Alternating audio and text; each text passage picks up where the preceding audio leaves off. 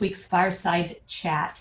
I'm Lisa Stearns. However, you may notice I am not here with Dr. Cross today. He is taking some deserved time off. But don't despair. Instead, we have a great panel of guests today to give us the latest information of various aspects of how we are handling this pandemic. Our guests today include Dave White, our Associate Dean of Ag Research, and Doug Edlin, Assistant Director with Marketing and Communications, both who are serving as members of the Emergency Operations Center at UT Knoxville. We have Dr. Marcy Souza with the College of Veterinary Medicine, who is also serving on the Knox County Board of Health, and Doug Bonner, our Human Resources Officer. We will be updating you today on the status of COVID-19 cases within the university and talking about how the Institute is handling some of these aspects, and we'll also be taking your questions. So a couple of reminders: be sure to keep your audio muted during the chat. Use the chat function on Zoom to ask any questions. You can post those questions publicly or you can send them to me privately. A recording of this session is being made and will be posted to the UTIA coronavirus website. You can find that link on our homepage at utia.tennessee.edu.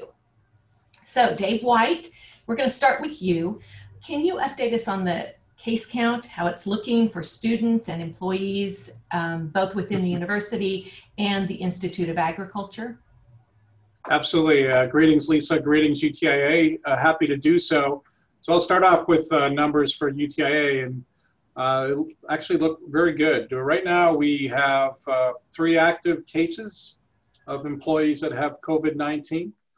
I think that's a pretty good number considering the amount of employees we have across the state. We have 16 self-isolations, including all 4 units, which is Ag Research, Extension, College of Veterinary Medicine, and Herbert College of Ag. So the numbers are fairly low, and we'd like to keep it that way. The university, positive cases and self-isolations in terms of students and employees. As compared to the last time I talked to you last month, the numbers have decreased dramatically, which is fantastic. Last time I had talked to you, we were about 600 positive cases and over 2,000 self-isolations. As of yesterday, we have 49 active COVID-19 cases.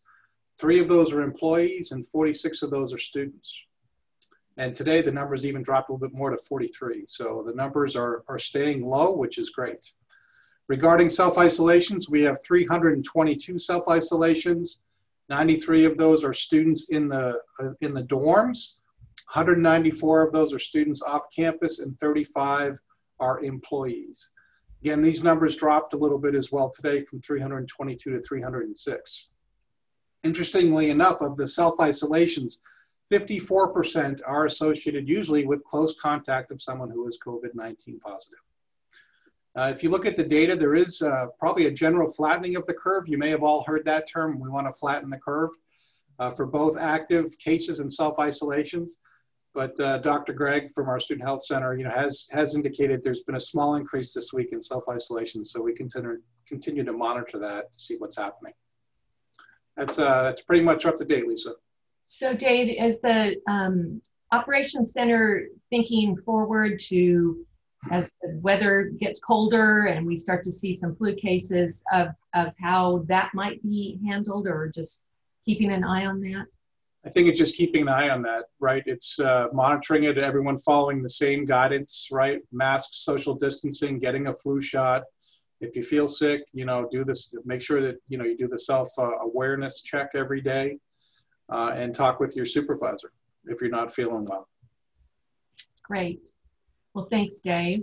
So Marcy Souza, you've been involved in helping UTIA and College of Veterinary Medicine handle this crisis right from the beginning.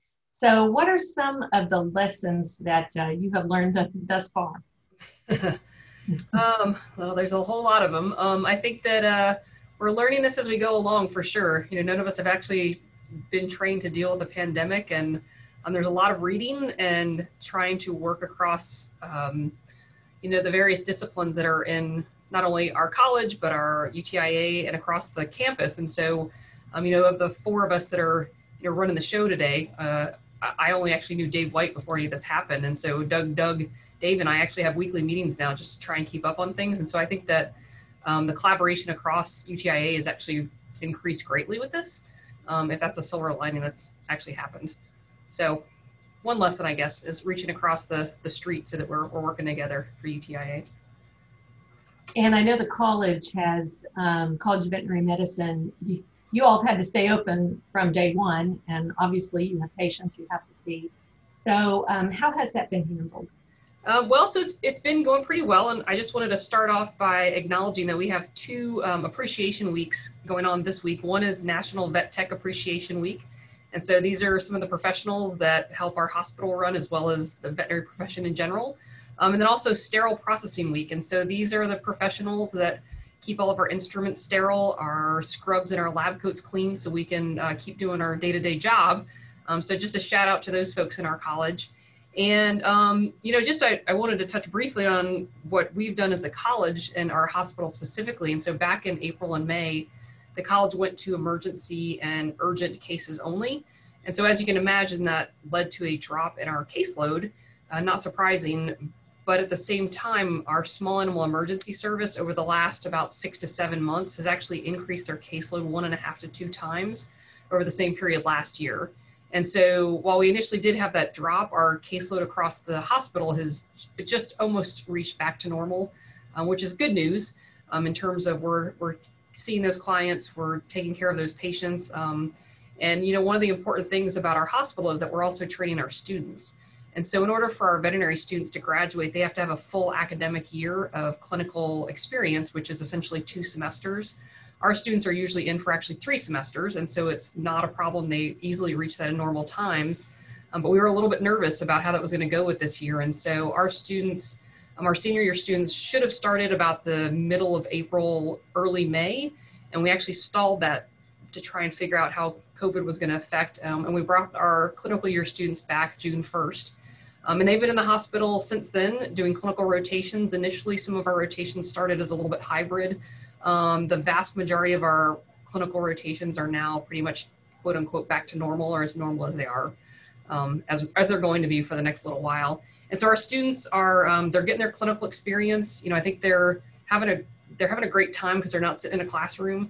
And so that's been fantastic. And so we have been able to keep training our students, keep serving the public, treating their animals, and also keeping everyone at work. And in order to do that, we had to take a lot of extra steps, right? So we never closed down. And so Sandra Harbison, who's our media maven in our college, put together a video, and we thought it might be nice to share. It's only about 3 minutes, but what it does is it kind of shows you some of the steps that we've taken so that we can keep functioning in our college. And for any of you that have never gotten a behind the scenes tour of our hospital, now is your chance. So Sandy, if you can cue the video.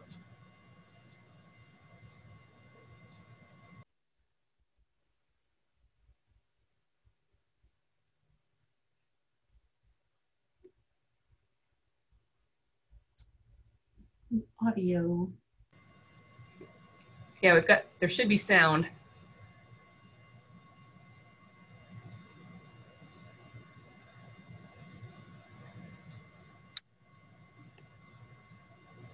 Sandy, can you, I guess, figure out why the sound's not working?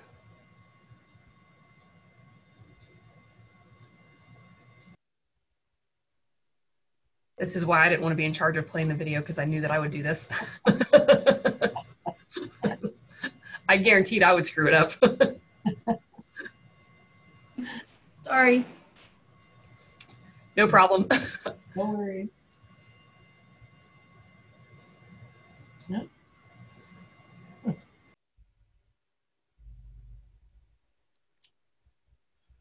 There's a spot whenever right before you share that video, you have to select enable audio down at the bottom left before you ever click the share button to make it work. Thank you very much. I'm new at this, so please forgive me.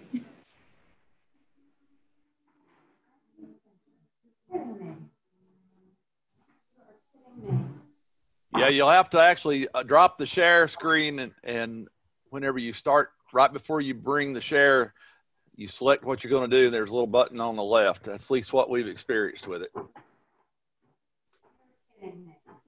Here, system audio.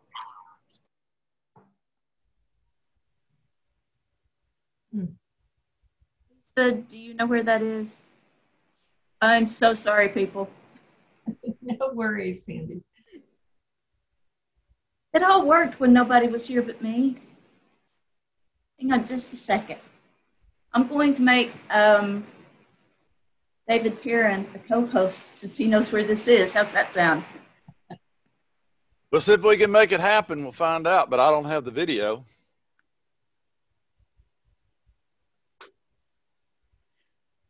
I'll tell you what, let's, you guys try to figure that out. Let's move on, and then once we're finished, we'll play it. How does that sound?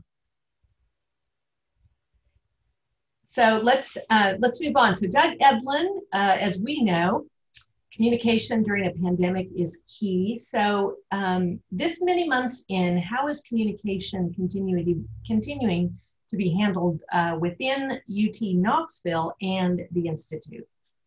Well, thank you very much, Lisa, and thanks for having me on as part of this great group today. And I'm looking forward to talking to all of you and sharing a little bit about what we're doing with communications here at UTIA. The one difference between UTIA's communications efforts and UT Knoxville's efforts has been primarily that UTIA's communications efforts are more of an outward-facing communications efforts with our stakeholders and with media, and also internally with our students, our faculty and staff. UTK's communication has primarily been student focused because a lot of what UTK is doing is focusing on, especially right now with the EOC, is focusing on isolation and quarantine. So it's a lot of, here's what you need to do if you have to go into quarantine. Here's what you need to do if you have to go into isolation. So there's been a little bit of a difference between the two levels of communication. One thing that I noticed when I joined the EOC was that I knew that UTIA had a very robust coronavirus website, and there's a lot of thanks to go out. I can't name everybody, but I'm gonna recognize my colleagues, Sandra Harbison and Patty McDaniels and Sophie Schmidt, for the work that they did in contributing to this website. And this was an excellent, excellent website for resources for coronavirus. But the one thing that we didn't have were some resources for our administrators, for Dr. Cross and for our deans, and directors and department heads to really communicate in the event of a COVID emergency here at UTIA. Now, once we saw we needed that, we put together a very quick communications packet for the deans, directors, and department heads that they can reference when they need to use. One of the biggest problems, or not problems, but really issues when something breaks, like if we would have a cluster at, say, an event that was a UTIA event. How do we communicate? Who do we need to communicate with? And so we have little checklists for, like Dr. Cross, who he needs to communicate with.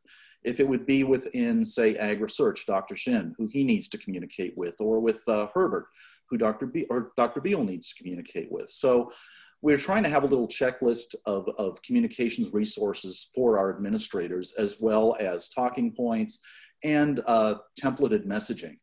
But the reason when we do templated messaging, it's just a template. It's not meant to be fill in the blanks and send this out to everybody. We want our directors, our deans, Dr. Cross, whomever is sending out messaging, to send it out in their own words. So it's vitally important that we do that. And the challenge with communications in the COVID era is that as journalists, and Lisa can understand this, and Charles Denny can understand this as well, you want to get out information as quickly but accurately as possible. And that's what's always, in any kind of communication that comes out of UT, that's always forefront for us. But in this case, we also run into privacy issues as well. So we have to think about being, timely, being accurate, but at the same time, we have to recognize privacy, not both of patients and students. So we have HIPAA and FERPA to consider as well when we send out any information. So it's a balancing act trying to get this information out correctly. And there are various audiences we have to reach. For example, we have to reach to our internal audiences. We have to get that communication out internally. The one thing when I mentioned this to Dr. Cross is we don't want people filling in the blanks. We want to give them as much pertinent and accurate information as possible. And because when you start filling in the blanks, that's how rumors can get started. And you just want to get as much out there as you possibly can. So we worked on this communications plan to have available for our deans, directors, and department heads. And we haven't had to use it. And I'm hoping we're never going to have to use it because it's nice. It's good to have, because it's kind of like one of my favorite movies is Apollo 13. And I don't know if you recall that part once Mission Control finds out that Apollo 13 is in real trouble, and they're trying to figure out what are we going to do. And Ed Harris, who plays Gene Kranz, tells everybody to settle down and work the problem.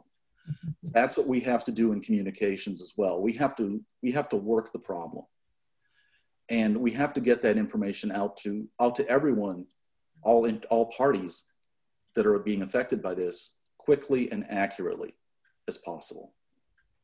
Well, that's great. And I know it's very appreciated by many. And, you know, kudos to Dr. Cross too, for really committing to doing the fireside chats each week too, just to make sure that we're all aware of what is going on. So thanks, Doug. I believe Sandy actually has the video ready. So let's go ahead and play that.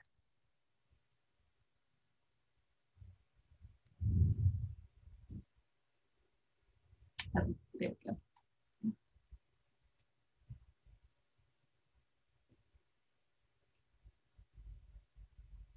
The day begins with laundry, lots and lots of laundry. The college purchased 3 sets of scrubs, 3 lab coats, and 2 coveralls for every clinical 4th-year student.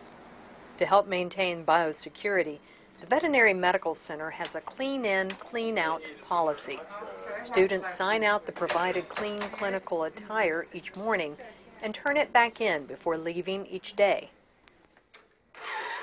Hand sanitizing stations have been installed throughout the building, and people practice physical distancing whenever possible.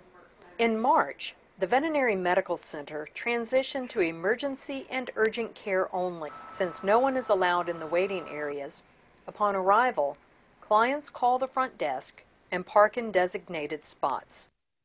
To limit the amount of time spent in person, case history and other details are provided over the phone. The client is met at the curb under the tents that have been installed in case of inclement weather. Reminders concerning best practices have been placed throughout the building. Signs indicating maximum occupancy have been placed on the doors, and plexiglass has been installed as another protective barrier. In order to minimize traffic in ICU, additional protocols have been put into place, and tables placed outside the ICU door to write orders, complete paperwork, and discuss cases. Triage has been moved to a larger area adjacent to ICU.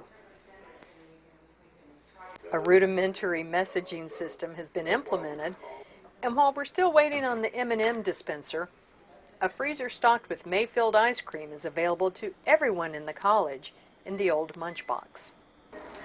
The mobile spay-neuter unit continues operation.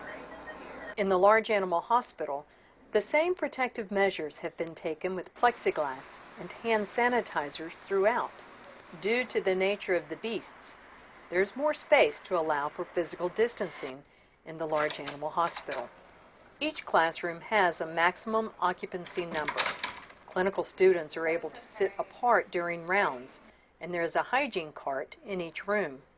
Hands-on laboratories can be a challenge. In addition to dividing the students into smaller lab sections and holding more lab sessions, plexiglass has been installed for protection. Adaptations have also been installed in several offices. The faculty, residents, interns, staff, and students throughout the college have pulled together to keep education moving forward while providing quality patient care. The volunteer spirit is alive and well at the UT College of Veterinary Medicine during these unprecedented times.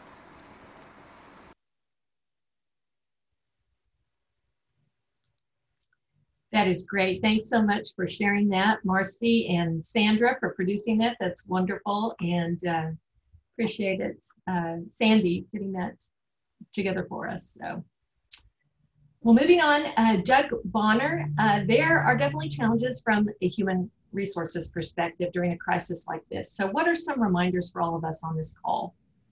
Well, thank you, Lisa.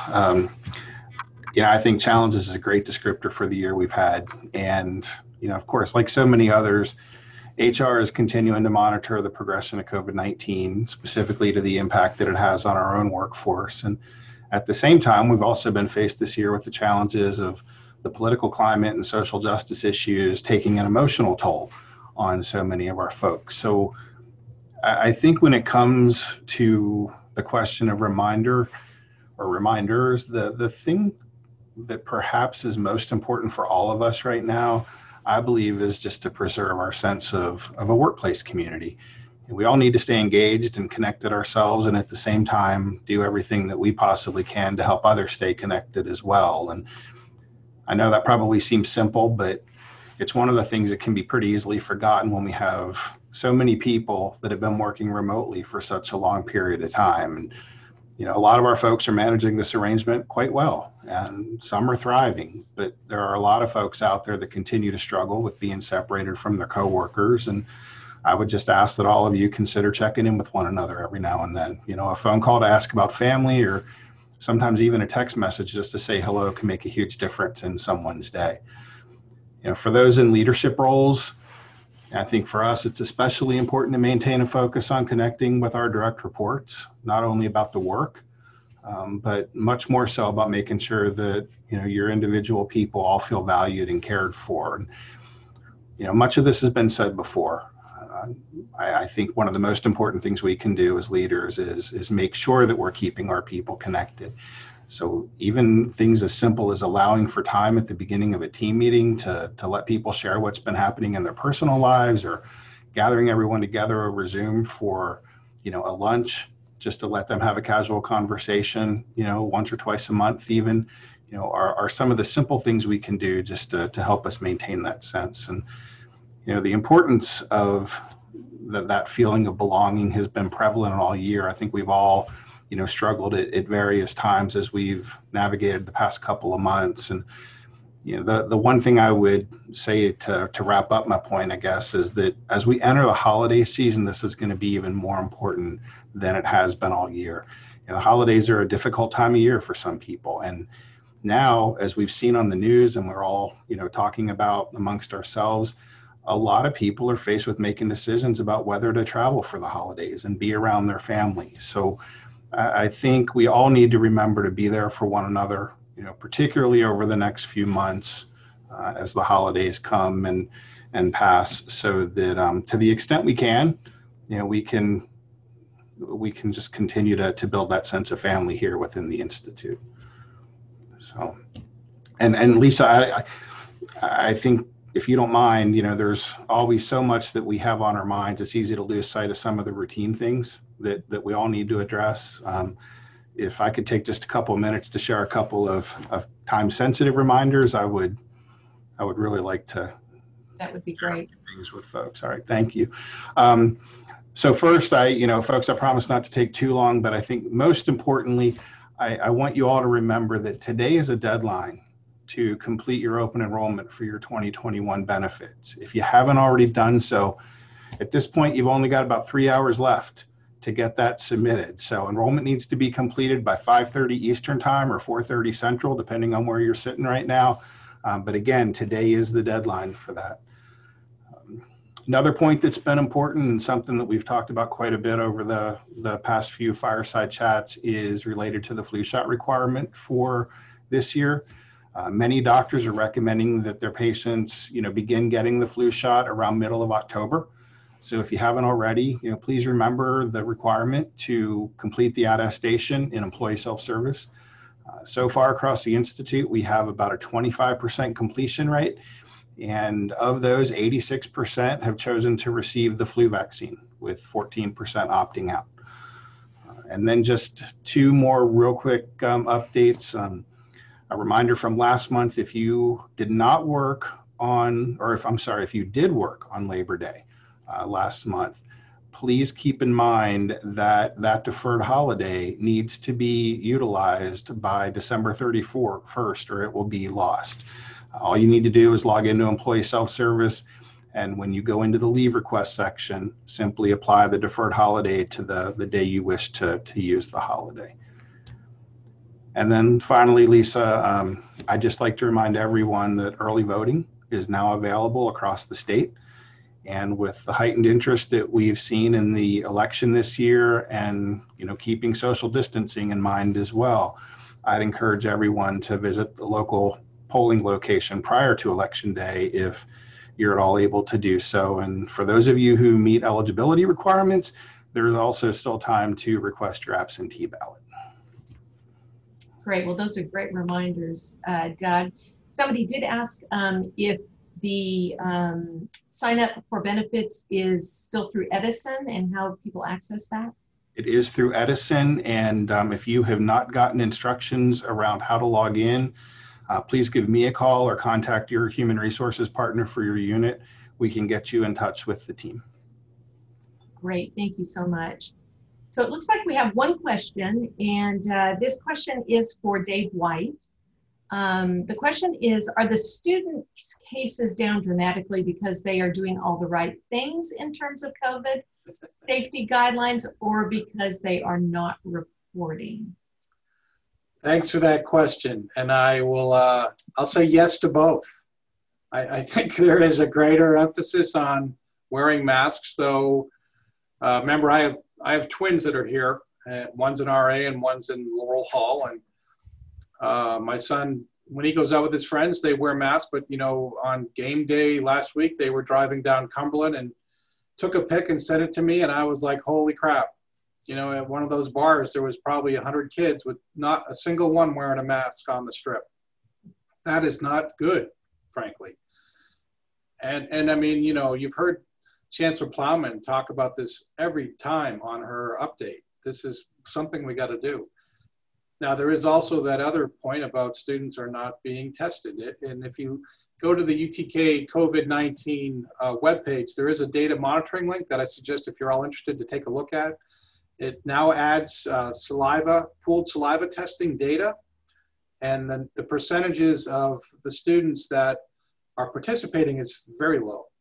So that's actually a question the EOC is trying to wrestle with right now, carrot or stick, to get the students to do this. And I'm more for carrots, because sticks, people get tired of sticks over time. So we're actually trying to figure that out. A lot of other universities are moving into incentives for the students to be tested in particular, gift cards, t-shirts, weekly drawings. If you come, you're going to be entered into a drawing for a meal dining plan for free. So that's something that's being discussed right now. But I do think it's a combination of both right now, of the kids probably not being, there's testing fatigue. It's happening across the world, frankly. And our kids are, remember, they're 18 to 22. They're at a very different point in their lives than we are. We've kept staff very low across the whole 6-7 months, right? It's been the students, and we saw those huge increases, and then it's been very low lately. Trying to dive into that with the contact tracers, it's probably a combination of, we hope students are understanding the importance of these measures, but there may be a small part too where, they're just not interested in being tested. Well, that's a great point. And obviously we all need to model the correct behavior in hopes that rubs off as well. So. And that happens, as you know, I mean, when we're in the office here in Morgan Hall, and anytime I've run into Lisa and others, and we're all wearing masks. So we are living this here. It's tough to do. It's like forgetting your phone, right? You got to have that mask with you. So I always if I walk out of my office, I got to get the mask. One day this shall pass, but right now I think this is the best way to manage infection rates. Great point.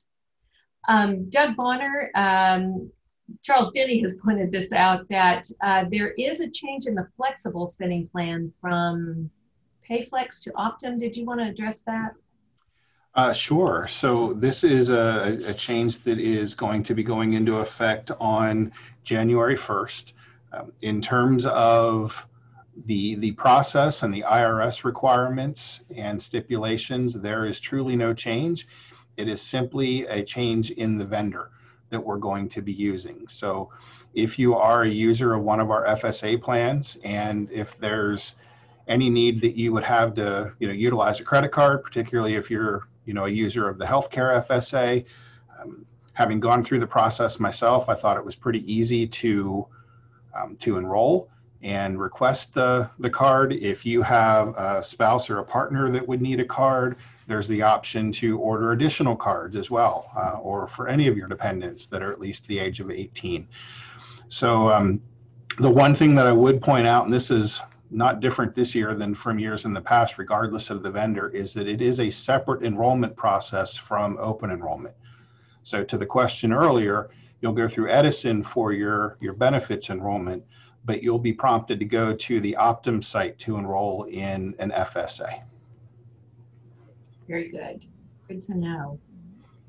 Well, it looks like, one more question. Will there be a period of inavailability of FSA funds during the changeover to the new vendor? Someone had an experience with that with the previous employer. That is not the intent. All funds should be available as of January 1st. And I know our benefits team has been working diligently with Optum. Fortunately, we have a relationship with them because they're currently our provider of EAP. So I'm not anticipating any challenges, but I'm afraid I can't promise. But Understood. I'm quite optimistic that will be a smooth transition. Lisa, I did get one question that may be better suited to Dr. Souza.